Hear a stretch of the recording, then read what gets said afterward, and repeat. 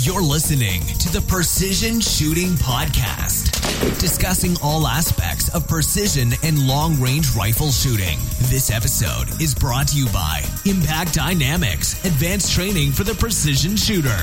And now, over to your hosts. Well, hello and welcome to the Precision Shooting Podcast. This is a bit of a special episode. We are away on a hunting trip in the Flinders Ranges. And Greg's with me. Hey, Greg. Hey, guys. How you going? Yeah, good, mate. And we've also got a couple of other guests. Now, we've got Ben over there from the Armoury. Ben's been on our Shot Expo podcast. How you going, Ben?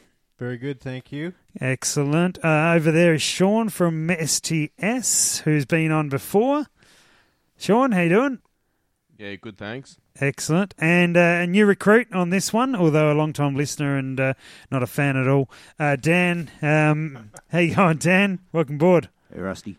Now, there's different Dan to the Dans that Dan have appeared previously. And we are, in the hut in the Flinders, sitting by a nice, beautiful fire. It's pretty good, hey, Greg? Yeah, mate. Yeah, love it. Yeah, and we've been wandering through hills and trying to shoot some stuff fairly far away. So, exciting news. I think we all set records today, or in the last day or so. You would, guys, take us through those. Yeah, well, I guess I'll kick off mine because no one else is saying anything. Perfect, Greg. That'll help. Yeah, no, I got a PB at, what was it? 8. I'm glad you remember. Good. No, 6:30. Was it? 6:31, mate. 6:31. Yeah, so I was pretty happy with that. So, and what are you running? What were you running? That was just the 243 this trip. So, it's pretty good for a 243. Yeah, no, I'm pretty happy, and hopefully I'll extend that a little bit more tomorrow. But no, the other guys, and you'll hear shortly, they've done a lot better than myself. So, Ben, you did pretty well straight off the bat, didn't you, mate? Yeah, well, we arrived and, were met by you guys as we were coming into the property. And we sighted up something quite far away, and I'd only just really sighted in the rifle and had a couple of test shoots, I suppose, earlier in the week. A couple of foxes decided to come by home. So we set up for that shot when we got here, and was 1,012, wasn't it, or something like that? Yeah, just over 1,000. And that's meters for our American friends. Yeah, and it was awesome. We dialed her in and basically did a bit of a holdover.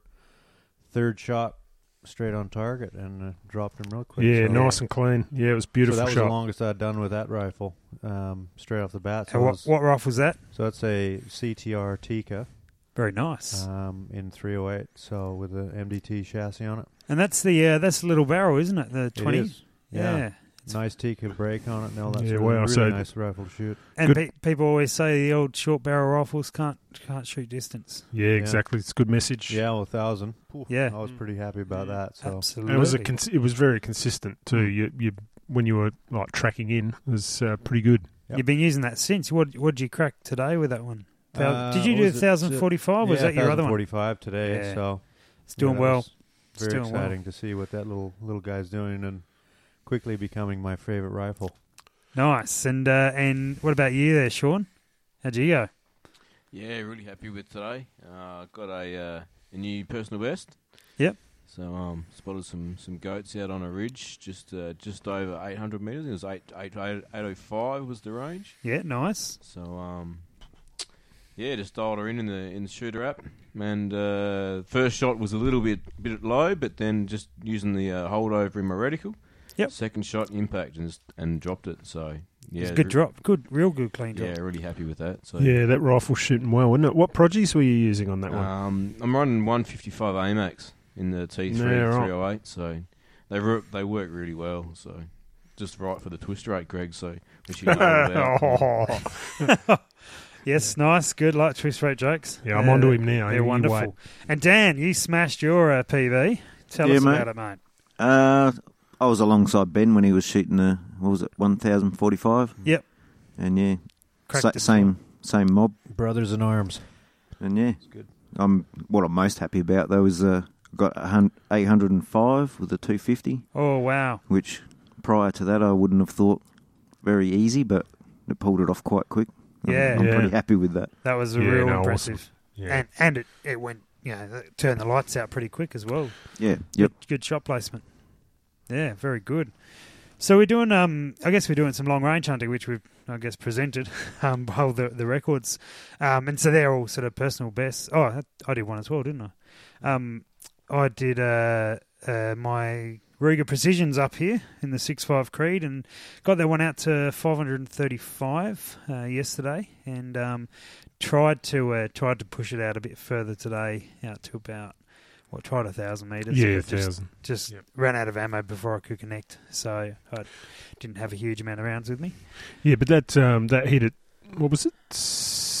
535. Yeah, it was a good, good chest cavity, solid hit, nice energy. Yeah, switched it off really well. Yeah, I got two of them, so pretty happy with that. And the other one, the 338's here, and managed to crack 1325, which was good fun. It was across 2 gullies. And, it was beautiful. Yeah, real good fun shot. There's some good footage on that. I'm hoping for a good video. Yeah, we've got the cameras with us, so we've been trying to film as much as we can to put that together so everyone can see what Greg looks like. Hot. Lucky them. He's the one in the blue jeans. Yeah. Yeah, you were saying you're going to buy some new pants, Greg.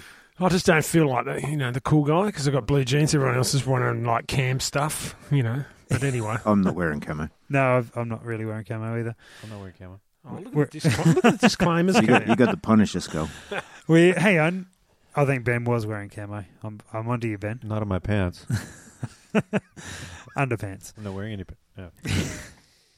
So we've been sort of either vehicle or hiking in for a reasonable amount of distance, and then sort of getting up onto hilltops, which has been quite good. I know Sean's in peak physical condition and has been smashing these hills. Yeah, I was struggling to keep up with him, to be honest. He only brought 1 bag of snacks this time. That's right. Good lesson in sort of making sure you pack not too heavy. Sean, are you going to take as much gear with you tomorrow? Yeah, I think so. Yeah. Good. Easy if you don't carry any targets with you. STS 500 Bisalloy. Or bring your firewood as well. No, Sam. One thing when you're up here in the Flinders Ranges, one thing that becomes very, very apparent is having a good set of binos. You can't be a long range hunter without having a good set of binos. Whether it's expensive, the price isn't the big thing. You've got heaps of cash, so it never is. Yeah, it's never the price. Pocket change. Well, that's what this fire's made of, all your dollars. Yeah, I had a spare grand in my pocket. I just grabbed a set of binos.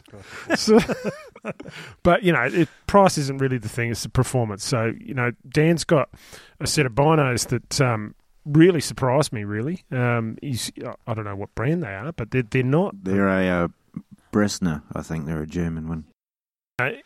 I grabbed those, and they're not too far behind the pace of the Granders. But yeah. The big thing is if you're going to be a long range hunter, you've got to be able to find what you're going to shoot.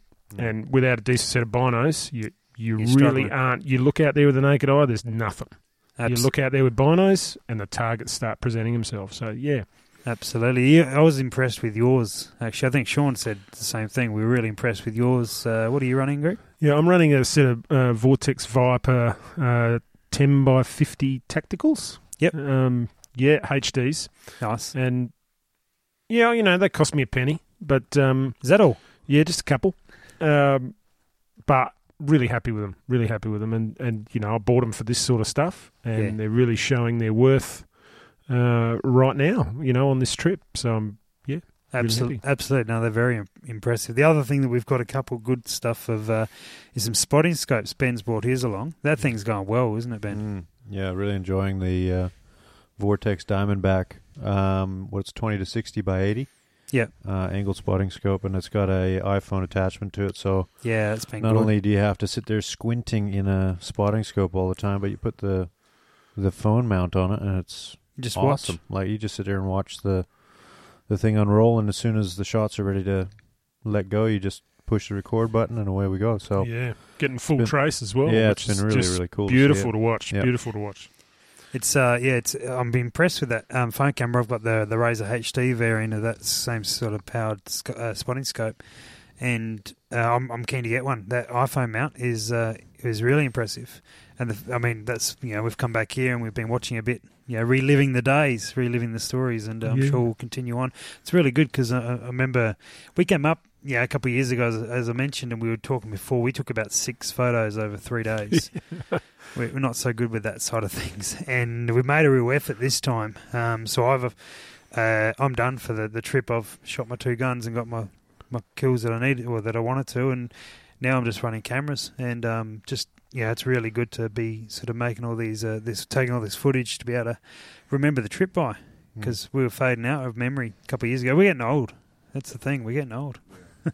So you're going to post some of this footage, you think, Rusty? And how can the guys get onto that footage when you've got it up? Yeah, absolutely. We'll probably sort of drop a few snippets here and there on the Facebook, and then the full video will probably come out through Impact Dynamics. So keep an eye out for that. We'll definitely link it when it's all good. Probably knowing my editing skills, probably about 3 to 4 years time. They should be together, but we'll give it a crack. Should be good. You might not want to post them by then because our records will far exceed the ones on the video. There's always tomorrow, Dan. Mm-hmm. Yeah, well, this is true. So tomorrow is going to be an interesting thing. We'll talk about that a little bit later. The question I wanted to pose to you guys, and we've sort of talked about the binos and the spotting scopes, but it's not uncommon to buy some equipment or have some equipment you sort of got ready for a particular trip. Can you guys tell me what your sort of chosen piece, what do you think sort of paid off the best? What's impressed you the most about what you brought up? I guess for me, I'll start off. I guess for me, straight away, it's my binos. Just as I previously talked about, I'm picking up targets really well out. In terms of long-range hunting, to be able to actually long-range hunt, you've got to be able to long-range identify and long-range locate.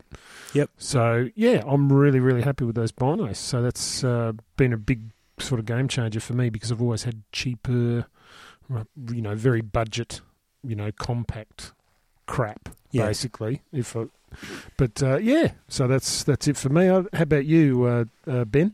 Yeah, well, I think the spotting scope is the deal for me. I mean, that as much as it is, the enjoyment of setting up a rifle from woe to go, getting the load development done, and then being able to pull a trigger and go, it's doing its job at the other end.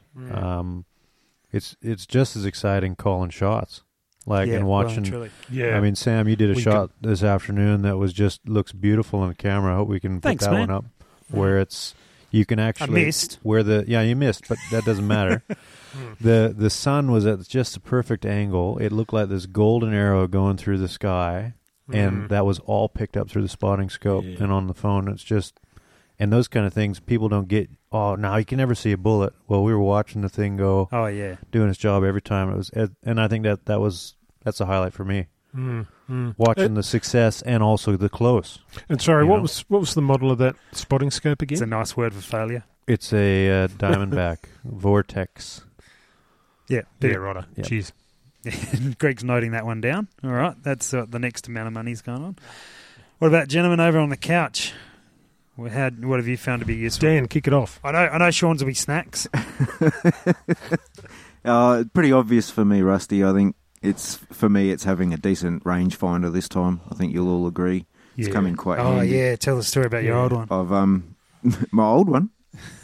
Yeah. It was pretty limited, but as far as a rangefinder will go, as far as you'll shoot. So this one can pretty much pick up better distance than what I can shoot. So it's pretty handy. And what is it, Dan? What's the model? It's a Zeiss PRF. Yeah, and it's performed really well. I'm running a Connex Bushnell, and it's definitely pushing well past the Connex. Connex is hitting sort of a K, a little bit past the K consistently. Depending on the sun, it's sort of a bit intermittent. But I've sensed a bit of disappointment about that Connex with you. Well, the only reason why is because I had a 1600B Leica. Yep. And I actually, I shouldn't say, I will. I'll say I went down to the Bushnell for the connectivity with my Kestrel. Yep. I did it from an interface point of view because I'm right into that.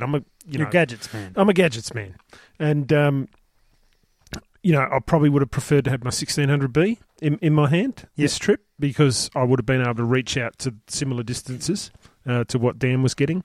I think the connectivity works really well, and I'm happy. I had a few glitches actually, but I will be looking for something that can reach out further moving forward, hopefully with connectivity. So that's just sort of my view out of that.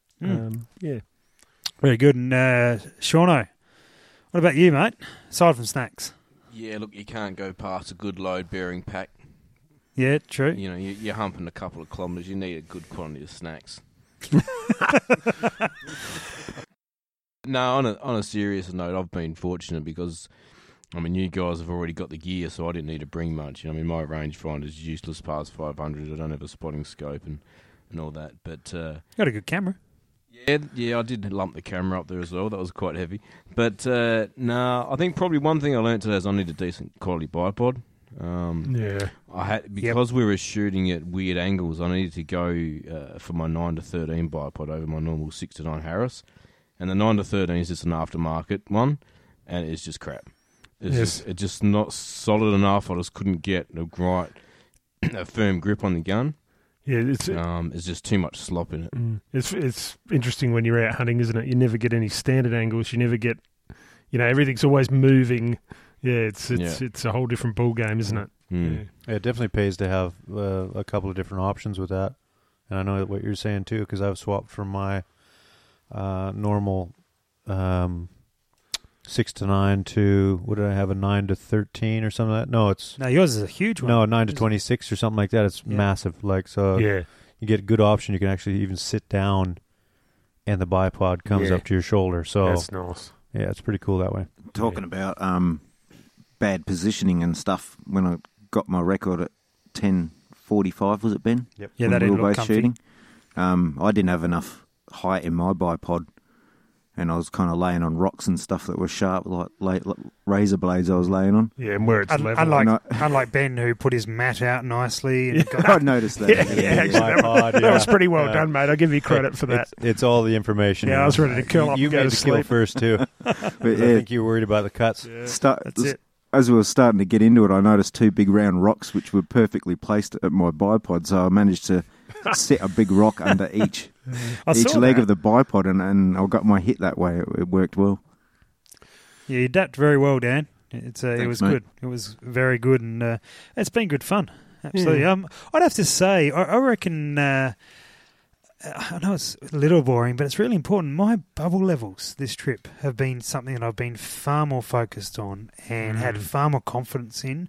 And I've seen my corrections have been far better. Checking the bubble every time, and then my corrections have been far better. I mean, we go back a couple of years, and I'd shoot and then shoot again, correct what we thought, but you twist the gun, whatever it is that you do, and I just remember our corrections were just consistently off. We're trying, and this time, every time I've shot, I've looked at that bubble level, and it's been amazingly wrong. Like I've been lying.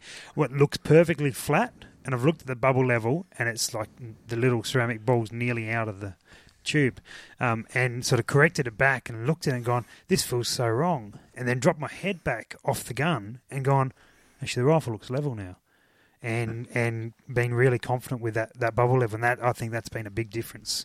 Yeah, I've found the same thing, Rusty. I've noticed with my shooting today, I just through good practice with my fundamentals at home, being out here, making sure I'm checking my level, which I'm finding I'm doing naturally. And a few times I've looked and gone, whoa, it's right on the edge there. Yeah, absolutely. And so I've got one on each of the guns I've got up here, and I mean, it's been so long since we've done this type of hunting. We've been doing it on a range so often, which you can get relatively flat, and you come out here and you really realise how much of a difference that bubble level is making. Yeah, when you're lying on a bed of prickles and rocks. Wasn't that great? Yeah. Up and down and up and... Oh, there's more. Oh, no, they're gone. No, there's more. Up and... Yeah. Anyway, I got a workout in, which was wonderful. Exactly what I needed. Yeah, very good. So tomorrow, you guys have got a bit of a plan. You've got a bit of a plan. Just behind the shearer's hut, we're sort of, just to give you guys a bit of a picture, we're sort of, probably 30 k's off any sort of dirt road, and we're sort of in the middle of nowhere. And it's great. Yeah, it's just wonderful. It's wonderful. And from the shearer's hut we're in, if you look out in one particular direction, there's a range. of pretty rugged sort of mountains, I guess. And over the back of that, we know that it's pretty flat. We haven't seen it with our own eyes, just going off the maps. So we're pretty keen to get up there, Dan and myself, and I think the whole crew's coming. Yeah, we're all absolutely. feeling fit. I have a vibe. Yeah, Something. Dan's got the vibe. Get the cameras ready because something's going to happen. Yeah, Well, I'm out of ammo, so I'm going to take the cameras, and only the cameras, and I'm going to be watching whatever you guys are doing. yeah. So we're going to get up pretty high, and we're going to do some really good, solid observation, hopefully, out through the plains, and we'll see how it goes from there in terms of locating, manoeuvring, and getting some shots away. How high would you say that range is? We're headed up. Is that about 400 above us?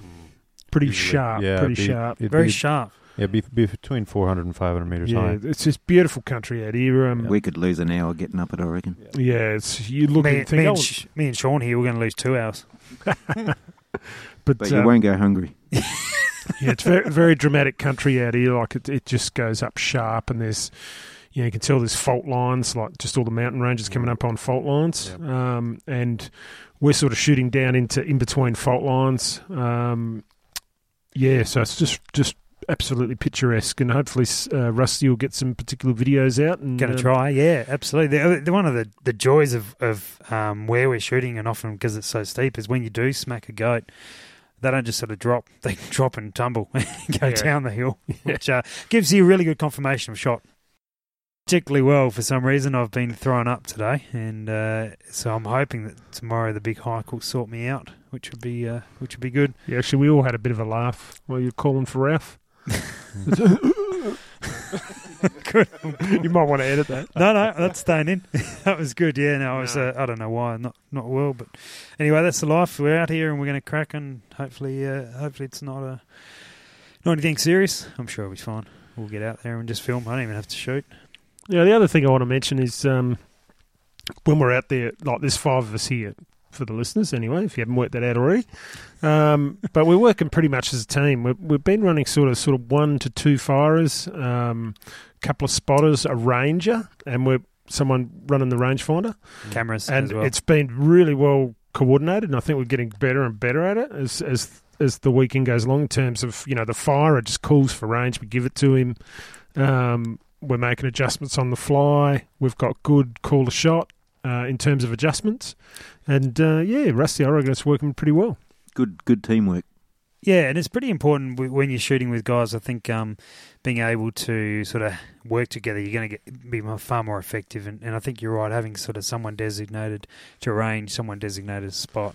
And then we've got the joy with the extra person. We can dedicate someone to the cameras and try and get some good footage. But you work really well. And I think tomorrow the plan's to split up a little bit, maybe into 2 groups. I think Dan's on the money.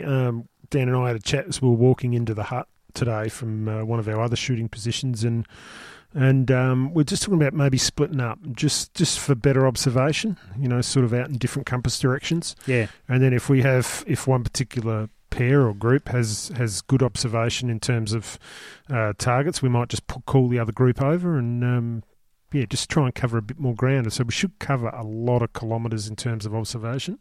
Yeah, brilliant. On these trips, you often end up bringing something you just don't use. And, you're sort of always trying to learn. And I take a lot less than I ever used to. But there's always some stuff that you take. What have you guys brought that you go, no, I probably didn't actually need that? Because it's probably good for those listening to realise what they don't use. Oh, look, I'll just kick off while the other guys are collecting their thoughts. I think with myself, I'm pretty minimalistic. And I've done a lot of bush stuff in the past with the army, so I think I'm down to, pretty much either stuff I'm going to use or stuff I might use if things turn bad. That's the point. Just in terms of a GPS, I've got the hut marked, and if we get disorientated, I can bring it up. But other than that, I think I'm pretty refined in terms of gear. How about yourself, Ben?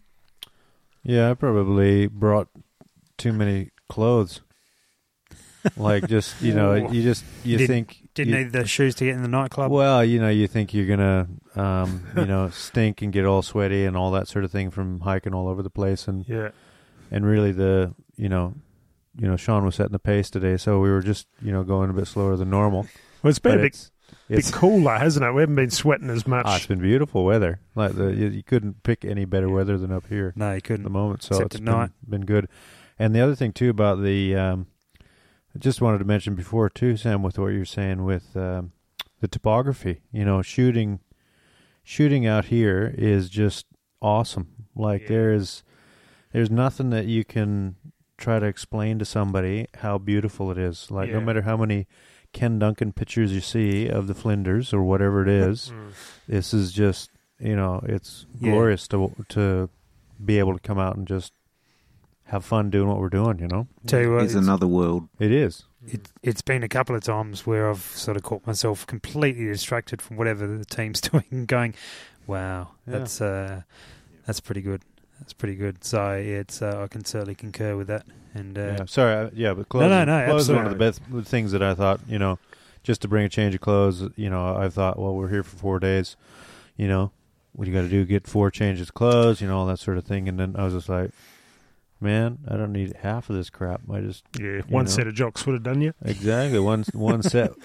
You can get 4 folds out of one Inside set of out, jocks. back to front, inside out, front, back. It's all there. that's it. Oh, I concur with you, Ben, because I used to be the same actually. I sort of pack for every single day and all that sort of gear. And It's the I'm kids. I got learning. kids. That's the problem. I pack for them You too. pack, yeah, well, they will go through 3 sets of That's clothes in a day. It's okay, Mr. Mum. Yeah, that's it. Yeah, that's it. So I've learned that one as well. It's been MasterChef, thank you. It's been good. Yeah, you've done well on the food side of things. Absolutely. There's been some gourmet serve-ups over here by Ben. I'm pretty impressed. Yeah, I've had sort of pancakes and toast. Yeah, and sausages in bread. We've been doing it simple, haven't we, Sam? But we look over the other side of the room and they're serving up gourmet salads and Struth. With Pretty sauce good. drizzled on them, Gotta and eat they good. look pretty. Yeah, it looks It's all amazing. about the sauces. Oh, good. It's we've I guess we've changed the way we've hunted over the years, haven't we, Greg? Ah, yeah, big time. Primarily my background's, stalk and shoot. So, Yep. I think we've talked about this before, but, ballistic stuff, just didn't matter to me because you just stalked and you shot stuff and you were that close that it didn't matter. But now we're just sort of reaching out so far. I just thought it was just, just unachievable, maybe even 10, 15 years ago. I'm just going, you hear about this stuff, but is it really true, and now we're just doing it as a matter of course. But, a lot of, learning and a lot of practice, comes into it. Watching you guys shoot well over $1,000, it's just, it's great to watch, great to spot. It's good. It's good fun. Yeah, I mean, we used to go out on a station and just smash everything we could. Foxes and foxes and goats and whatever else was available to us. And you drive all night spotlighting everything, and then you sort of sleep for a few hours and get up and then go out for the day and do all that sort of gear in 50-degree heat. Hey, Dan. Yeah. Good trip. That's good fun. And so, but then to do this and just sort of be out during the day and shooting long range stuff, and then methodical and lots of glassing and and then come back here and chill by the fire has been good. Although having said that, Sean and Ben went for a little spotlight last night. Couldn't convince them otherwise. You guys went all right. It was very good. Sean was on fire. I was a spotter and driver, and Sean had the 250 out. Didn't you, buddy? We did a couple of hours out in the spotlight, which was good. Bit chilly and towards the end there. The hand was freezing on the spotlight, but managed to bag a nice feral cat. Wonderful. Which is always a favourite of mine.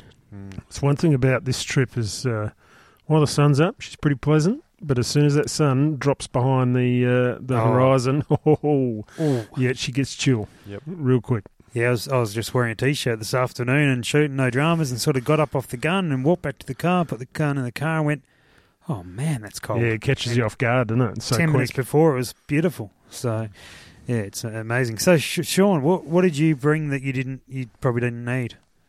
Should I get some paper and write a list?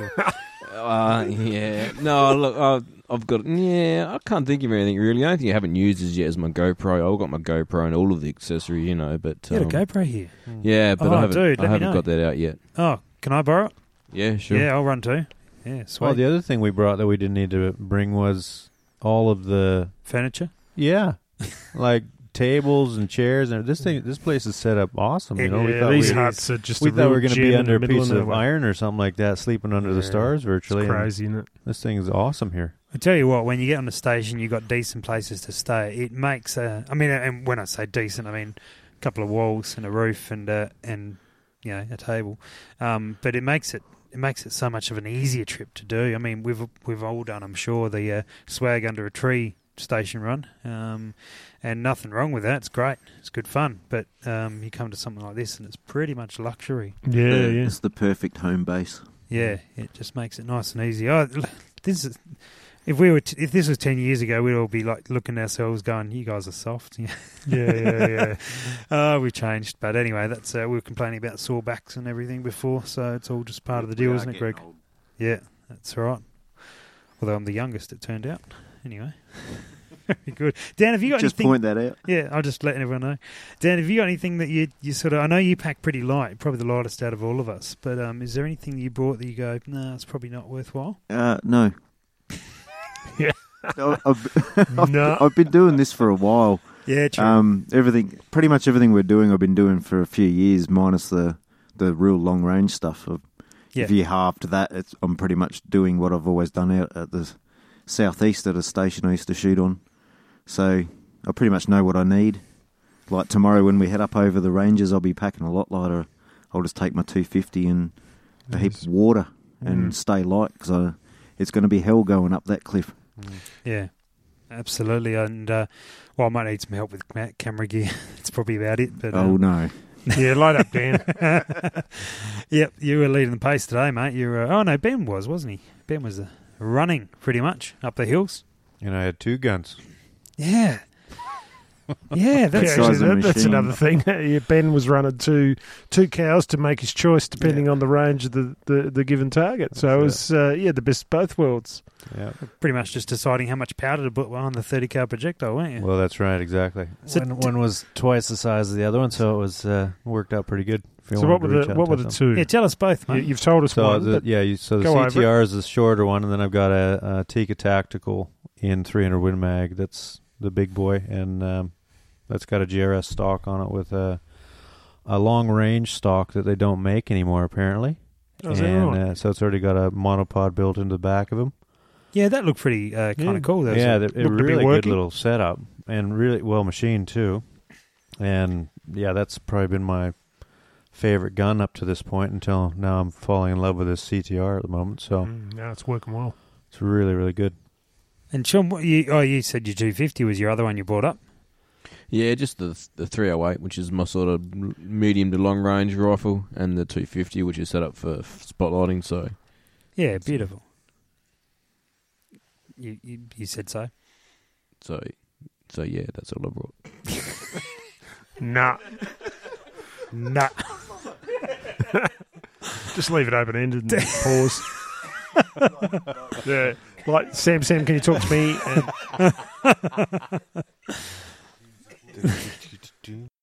Good. All right, Greg, what was your other one you bought? You bought your 243.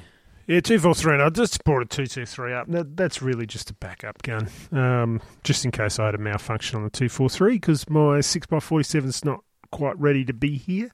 Yeah. Otherwise, it would have been. Where it's up to, mate? You've shot it, haven't you? This is the first podcast you've shot it. News. Yeah. What was it? Did your bullet stabilise? Last week. Or they just tumble out? Barely, mate. They're just right on the edge. The things I wanted to bring up about today was just, and I've touched on it earlier, was just how we were working together on an engagement. So what we actually did was we hiked up onto actually the top of a hill. We found a good, decent observation point. We observed using our binos. We found a target, and then basically we sort of split up into roles. And I just want to push over to Dan because I know Dan was a big part of coordinating those roles and getting us through the engagement. So sure. Dan, today when we were engaging targets, what did you take away from it the most in terms of how we did it well? Go through how we did it. I'm at a loss. I'll keep going. So look, what we did is jump in say- at any point. Yeah, right? sure. You'd spot something. We'd be glassing. We'd see something Yeah. at whatever distance it was. Yeah, so basically, one of the big key points that I brought up earlier is, to actually engage a long-range target, you need good binos, right? That came up pretty quick. And we were all running pretty good binos. We found our target, and we chose who the firer was, and they would get down on their guts, and then we split up into roles behind that firer. We had spotters. We had 2 spotting scopes running, and we had ranging as well. So that was the big thing that's really shown up this trip, and I know Dan's had a lot of success with his rangefinder, is getting a good, accurate range. Because, I think you agree with me, Dan. That's probably one of the bigger limiting factors of shooting out, especially in these conditions. And you've got a lot of experience with rangefinders in sunny conditions and dry grass, and just let me know your thoughts on ranging. Yeah, no, definitely with rangefinders, they'll act differently through the day. With the 2 I've had that I've used, I've noticed in the early mornings, in the lower light, and later afternoons, they'll go a lot further than during midday when you've got a lot of sunlight. I guess the laser has trouble cutting through that light.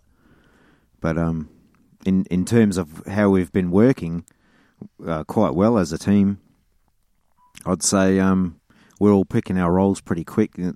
We choose who's best for the shot or who wants the shot, and I've been pretty much doing the ranging as I've got the better rangefinder, and someone's calling shots on the spotting scope, and it's working quite well. Yeah, no, I agree. I agree totally, and and I think it's just because, and I think you find too with as we build up our knowledge, we've all got reasonably good knowledge here, and we can quite naturally fall into any role, depending on who the firer is. And the other thing is selecting who the firer is. So we look at the range of the target, and we go, right, you've got a 300 Win Mag, you've got a 243. Who's the best choice for this shot? It's been interesting because we've known what guys are wanting to be shooting. So guys are wanting to be shooting at, for example, for me, I was definitely wanting nothing shorter than 1,000 meters for my 338. So, you guys would go, oh, hey, Rusty, come over here. There's a shot beyond 1,200. That's yours. And it was been really gentlemanly of everyone. But also being able to let everyone know what you're looking for. The distances, what your last record was, and what you're trying to go further again. We're not up here just sort of shooting everything we can see. We're just trying to shoot to sort of selecting the right target. That's it. Yeah. So we've sort of, I guess, we've all got a hard deck. Effectively, we're not really taking shots below whatever our previous record was. We're all trying to get further and further and further. And that's a pretty good way to operate. It gives us a huge amount of time. That's probably one thing that I really enjoy about this type of shooting. You as long as your game doesn't walk away. Yeah, and I think that's a good point you bring up, Sam. And if you're happy to go there, let's go there, Greg. Yeah, let's go there. Let's go there. I've noticed too is when you're shooting long range is the behaviour of your target. I think with the muzzle brakes and you get very little projection of your muzzle blast forward. And really what we've seen with the goats, the feral goats, is they really don't respond to your muzzle blast at all. They're more responding to the spike of the strike of the bullet. And they're really quite miffed where it's coming from. You've got all this bounce of the muzzle blast across the mountains and bouncing off everywhere, and they're really quite confused, which gives you a lot of opportunity to adjust, get on, and make a clean kill. Yeah, absolutely. Sean brought up a point before, speaking of confused, and it was what? And it was about actually. You ID your target, and then you've got your shooter because it's a certain distance, and actually being able to tell them and everyone else in the group how to get on target. And I know we've found that challenging on a couple of occasions because, for one reason, there's a lot of goats out here, and so you can end up, the white one, yep. Yeah. That's good. Or you may see the wrong goat. You may be looking at a different hill and see the wrong goat. So it's about trying to sort of get on target. And then you're shooting some reasonable distances. So even if you are on the right hill and in the right area, you still may not see the thing. So Sean, bring up what you were going to say before. Yeah, I think probably what I learned today was it's just hard to, because there's four of us standing around with binos scanning, 180-degree arc, and then we see something and you're trying to get the shooter actually on it. Because when you're down behind a rifle, you got high magnification, you just don't have the field of view. Yep. And we could probably use a bit of a prep sesh to try and come up with some ways of describing where the targets are a bit better than just trying to use parts of anatomy to describe hills. You've got some interesting terms for describing what you see downrange. Anyway, they're probably best left unsaid, but they're creative. I'll give you that. Yeah, target indication's always tough. Like you've got a hill full of like sort of small bushes, and what other markers you got on a small hill full of bushes? Yeah, is a bush. Not I've noticed what we've all done and it works is spots a target and no one else can see. And so what we've been doing is picking a very defined landmark that might not be anywhere near the target we're looking at and talking through from landmark to landmark, like a tree that looks like a Christmas tree to a shiny rock, slowly working your way to the target. And it's not long before everyone's on it. Or a tree that looks like an ice cream. That was a good one. I remember the ice cream. The ice cream one, yeah, that was mine, I think. Yeah, well, the thing is you're trying to interpret like a whole new language, really, of topographical interpretation of where targets are, where they're going, and you've all sort of got to get on the same wavelength, don't you? Yeah. In terms of terminology. Yeah. And I guess the clock ray method, they call it, where you pick a point and that becomes the centre of your clock. And then you just go like 4 o'clock, 3 o'clock. Yeah. That was working pretty well for us once we all could find the centre of the clock. So, I think we were in different time zones. I think that was probably the issue. I found when you guys have sort of said, oh yeah, look at that ridge line where it does this, and then move straight down from there, and sort of halfway between that ridge line and this ridge line, I've found them very effective where you've used significant parts of the terrain to be able to bring on. The problem out here is over that one of those hills, I'm sure we'll put a photo up, but it's just a terrain just repeated itself continually all the way through, and you're almost seeing the same thing continually and on and on and on. And so it does make it hard to sort of position things.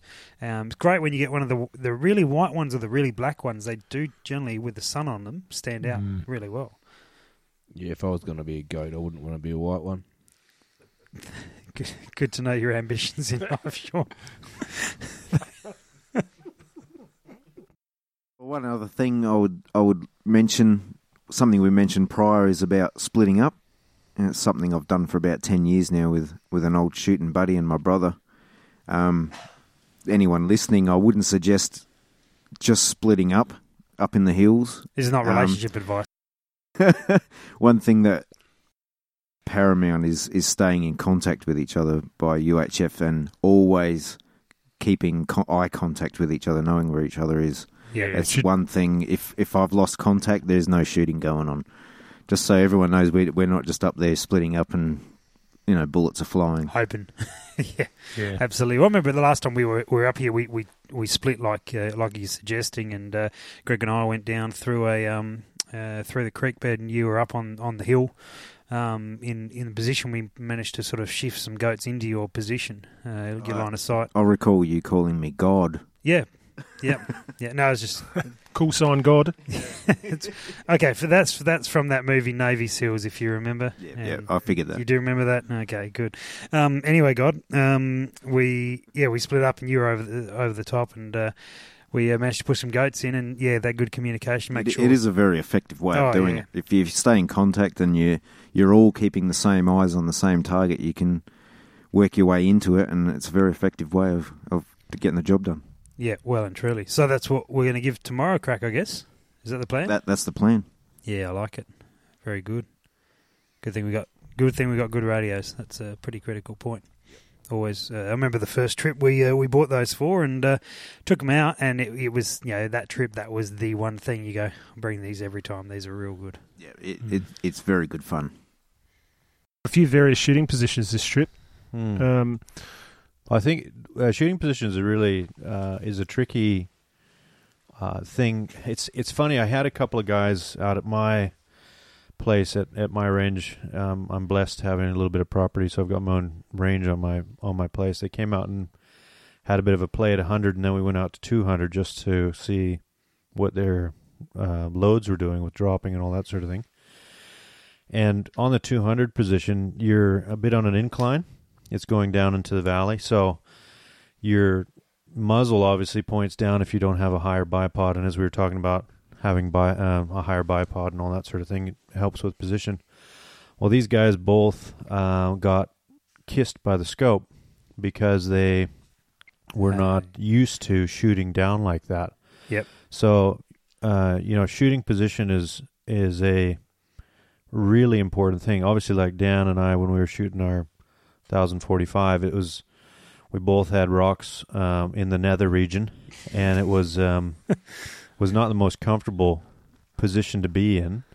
But obviously, you lose. That's not what you said then. You said you really enjoyed that. No, I asked if he was circumcised. But anyway, I am now. Yeah, the point is that you may not have the most comfortable position, but you need to get as comfortable as you can, so that when you are looking at what you're going to do down the other end, that job is done to in a purpose and well. That you're being safe with not getting too close to your scope and getting that eye relief right and all that sort of thing. So it is a difficult thing when you take the practical stuff of being at the range and putting it out on field. It's a total different ball game, and you really need to do that. The other thing I've learned too about my shooting out here was, and I haven't done it as I did obviously the last shots that we were taking out here this evening. But, over a vehicle, that one. Yeah, on a vehicle. But the thing was that I'm doing a lot of holdovers because the scope I'm using is difficult to take the turret caps off. Then you got to adjust the turrets that way. So it's just it takes a lot more adjustment to get it right. Whereas my other two scopes are tactical turrets. They're easy to get to, very easy to change. So I've been doing a lot of holdovers initially.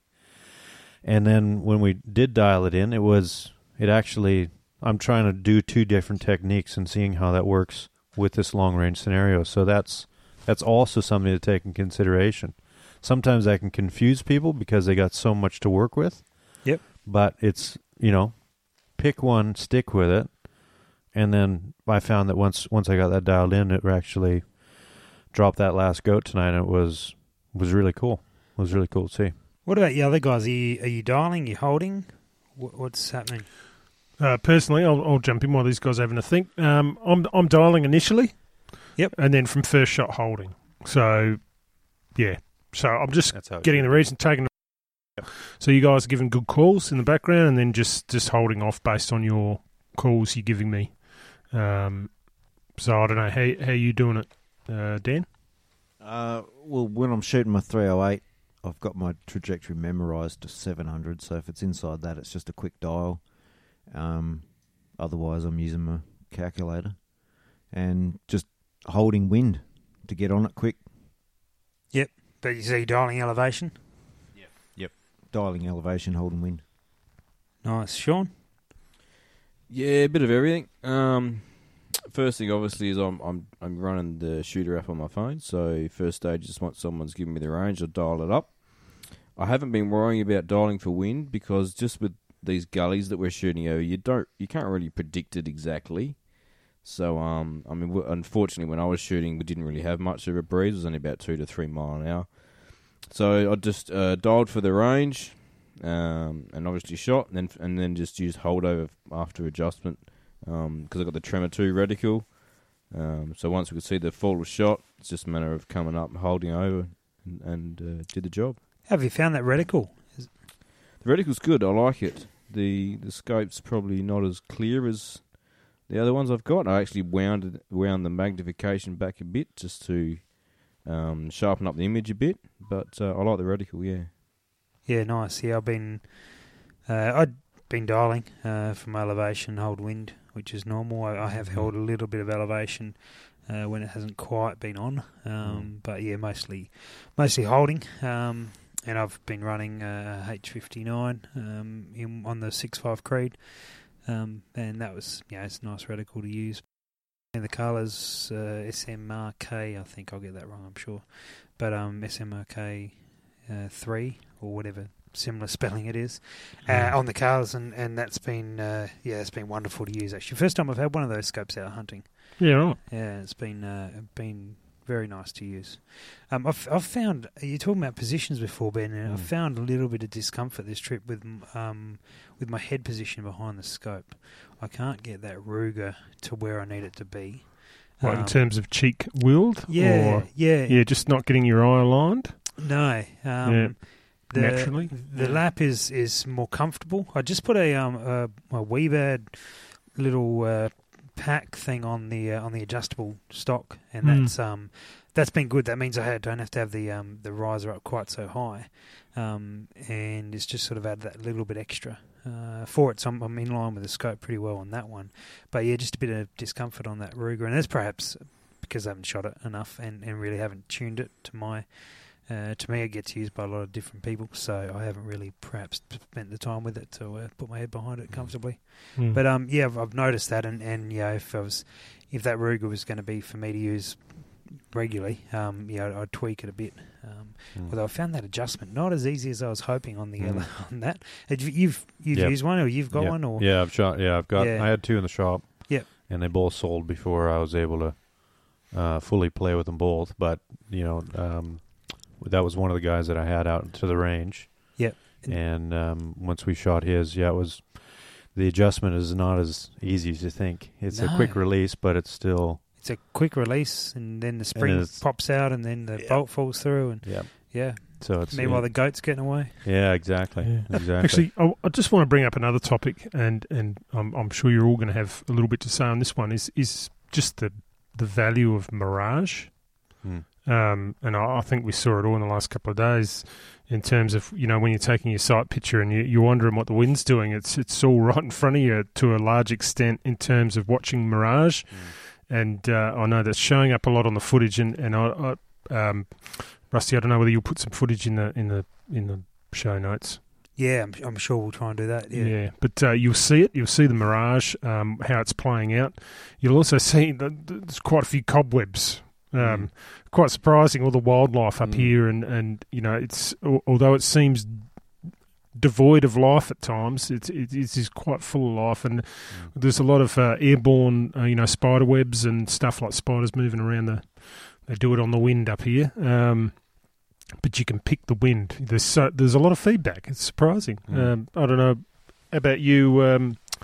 Dan, you use the Mirage a bit when you're up here taking your shots and assessing your shots? I honestly haven't seen much Mirage. I don't know if it's my scope or whatever, but all the shots have been taken. But I have noticed the cobwebs and watched the vegetation and all. But yeah, there's plenty of signs if you're looking for them. Only out of distance, like the 1,300 meter shots. It's more the longer shots. Yeah, the long range is really easy to see. However, like what Sean was saying before, by the time the projectile gets out to that distance, because of the gullies and everything through here, it could be blown right, blown left, and then by the time you're at impact, you're like, oh, geez, that went weird.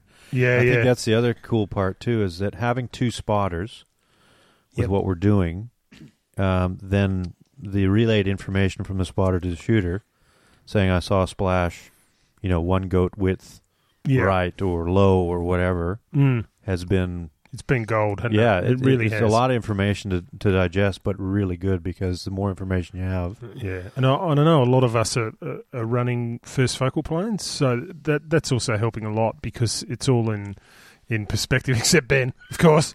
Ben, get a first focal plane. You'll love it. And hence the reason why I brought that point up about dialing and holdovers because, I didn't... I thought a 308 generally is around 1,000 meter gun. And now that I can see the capabilities of what my load's been doing and what this gun is actually capable of, I know I've got to change that optic because it is annoying me. Yeah, your optic is your limiting factor it is. at the That's, moment, that's isn't really it? what's holding me back because I'm like, I really need to be able to dial up quickly, get out there, and then I know I can make those 1,100 meter shots. Yeah. And not have any Now, problem with 308. are you running... Sorry, Ben, are you running any MOA rails at the moment on that 308? Do you think that's a good add to your setup, or you're not sure on that one yet? I looked at your turret, mate, and you've lost a huge amount to 0. And I think if you run a 20 or a 30 MOA turret on rail on there, I think you'd gain a lot of that back. Yeah, it's a difficult thing to actually. Well, you'd have to tap and it's worth some tests and add it to it. Because it comes with the rail on the... They just take the rail off, mate, and then you can get rails that'll go straight on that. Yeah. So that might be an option. Yeah, it'd be good to hear about how that goes, yeah. Yeah, now, back on Mirage. Back on Mirage for a second. See, I usually like to use Mirage, and to be fair, I haven't seen a huge amount, but I usually use Mirage to back up my call because I've learnt not to rely on Mirage. I've seen, and it's perhaps not so prevalent here because we're not dealing with massive amounts of wind. But I've seen, certainly in high winds, I've seen Mirage that gives you completely the wrong information, or more commonly, you're looking at Mirage at the wrong distance of what your target is. Actually, you've described this to me before, Rusty, where you had Mirage pushing one direction, but it was blocking the Mirage going the opposite direction further back in your range. Yeah, and it threw your call right out. Effectively, what you saw was Mirage running opposite to what your wind was actually doing, and so you made your adjustment, and it went that far and again to the wrong side. It's good to know. Yep. So I'm a little cautious around Mirage, although running at this sort of speeds, it's not too bad. But it's it's certainly one of those. It's just another tool in the cabinet to utilise, and if you use a couple of them against each other, you can really be confident that your data's good. Yeah, right. We have an array of calibers here, and I think we sort of covered it before, but 223, 250, 243, 65 Creed, 308s, 300 Win Mag, and 338 Lapia. It's been interesting to see what the capabilities are. For sure. Got some thoughts on that? Yeah, well, I was really impressed. Like that first shot when we arrived, and it was like, well, let's give it a shot and see how 308 can go. Absolutely. Over 1,000 quite comfortably. Yeah. When we got here, I was, like I mentioned before, I was doing the holdover.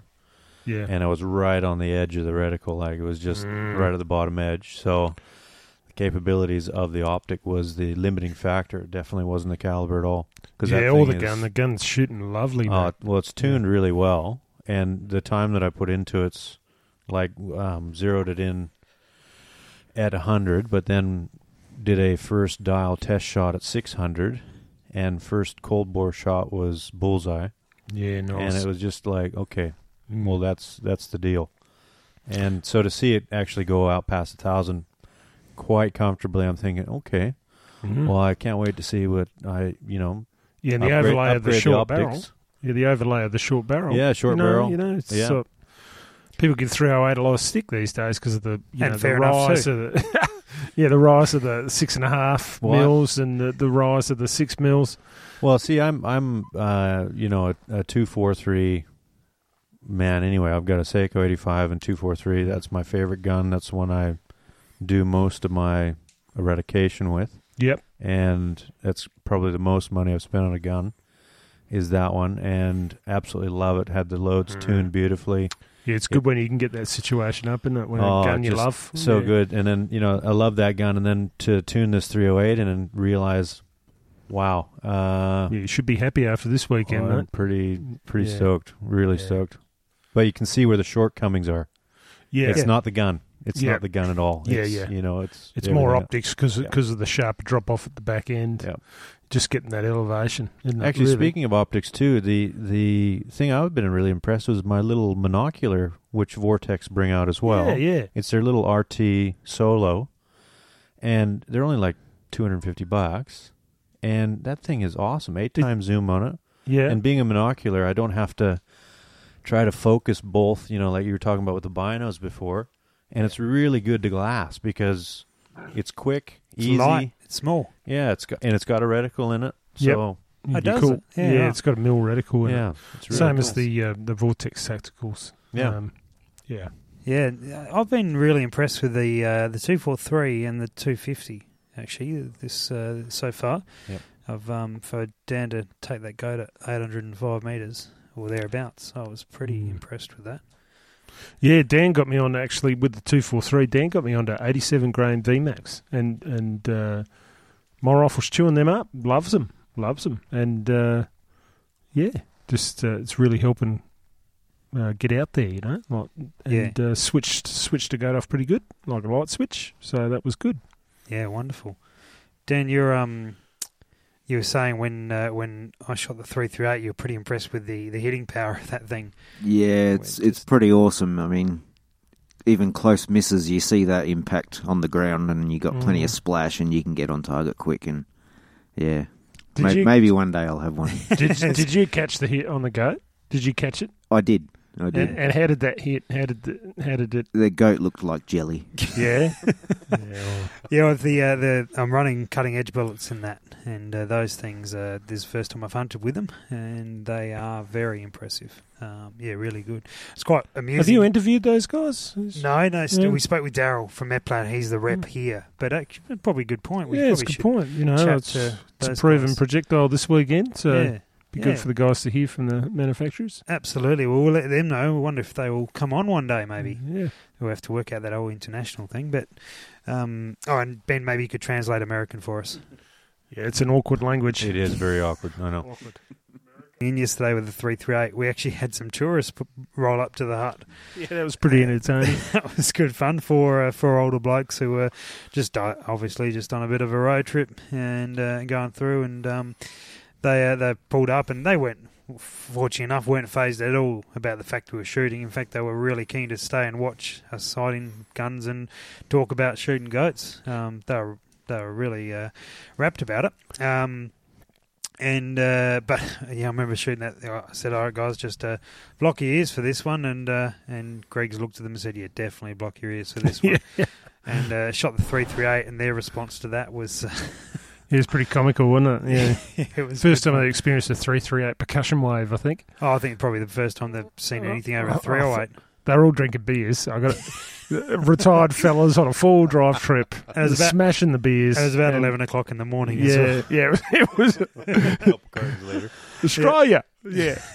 Australia into it. So Anyway, they were pretty impressed, and they were having a lot of fun. Actually, driving. And they were really interested in talking to us. Actually, we saw them later on because Greg and I went out and we shot that Ruger and we sort of did some shots about 500. So we climbed up to the hill to go check out the goats.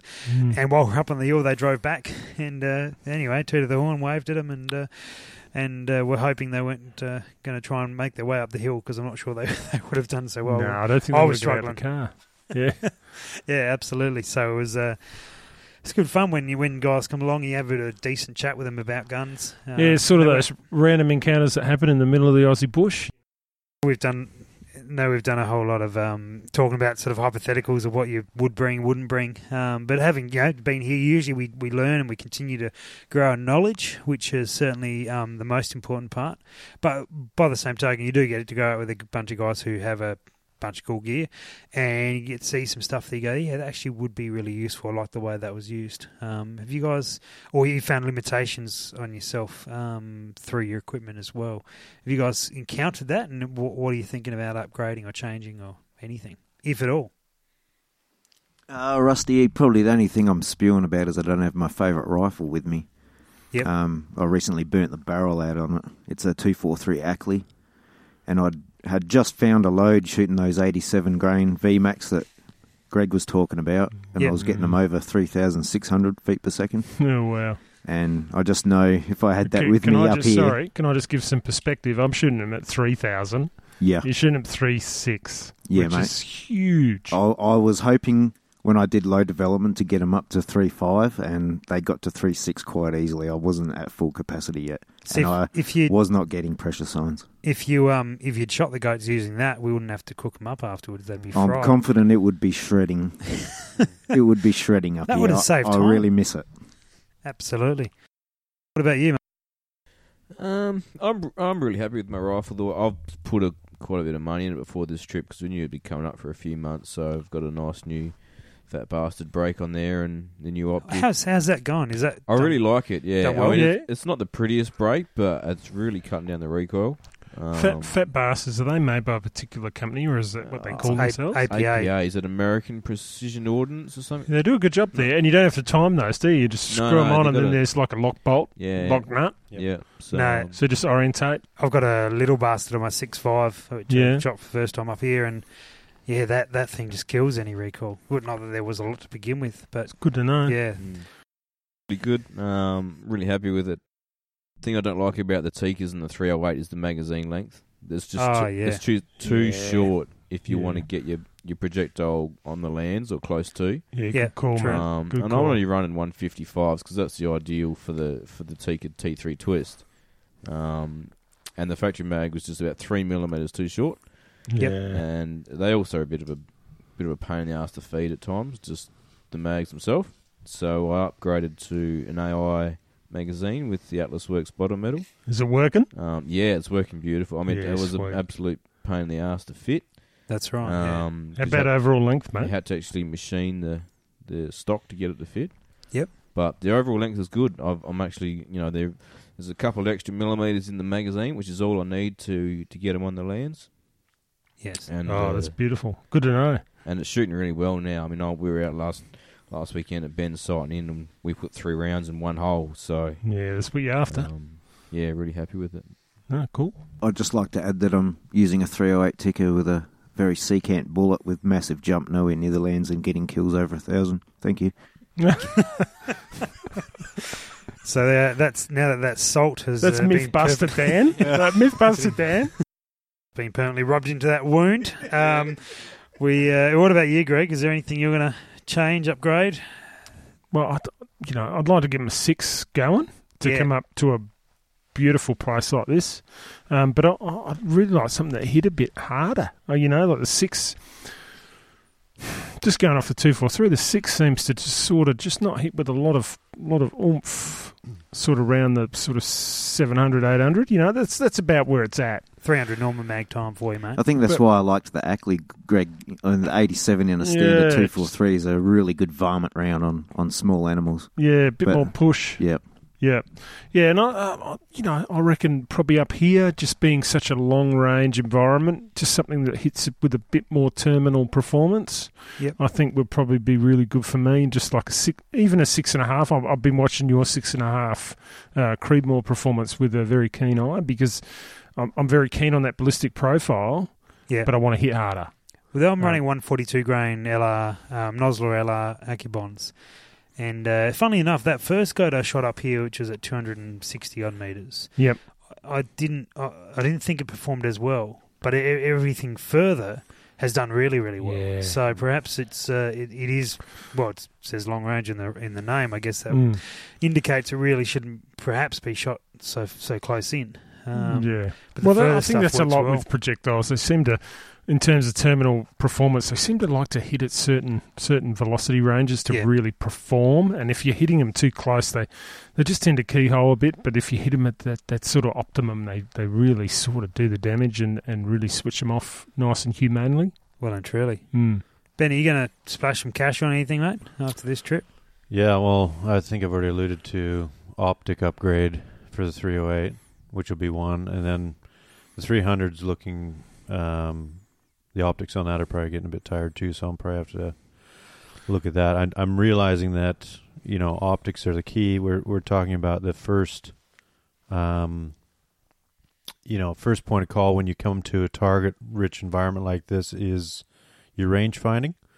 True. So that's one of the first things that you do. So it's all optics from there. So your gun can shoot anywhere as long as you got your load development right. It's just you got to be able to see what you're shooting and be able to dial in that thing properly. So that's what I'll probably be doing is a bit of an overhaul through all the optic range at this stage.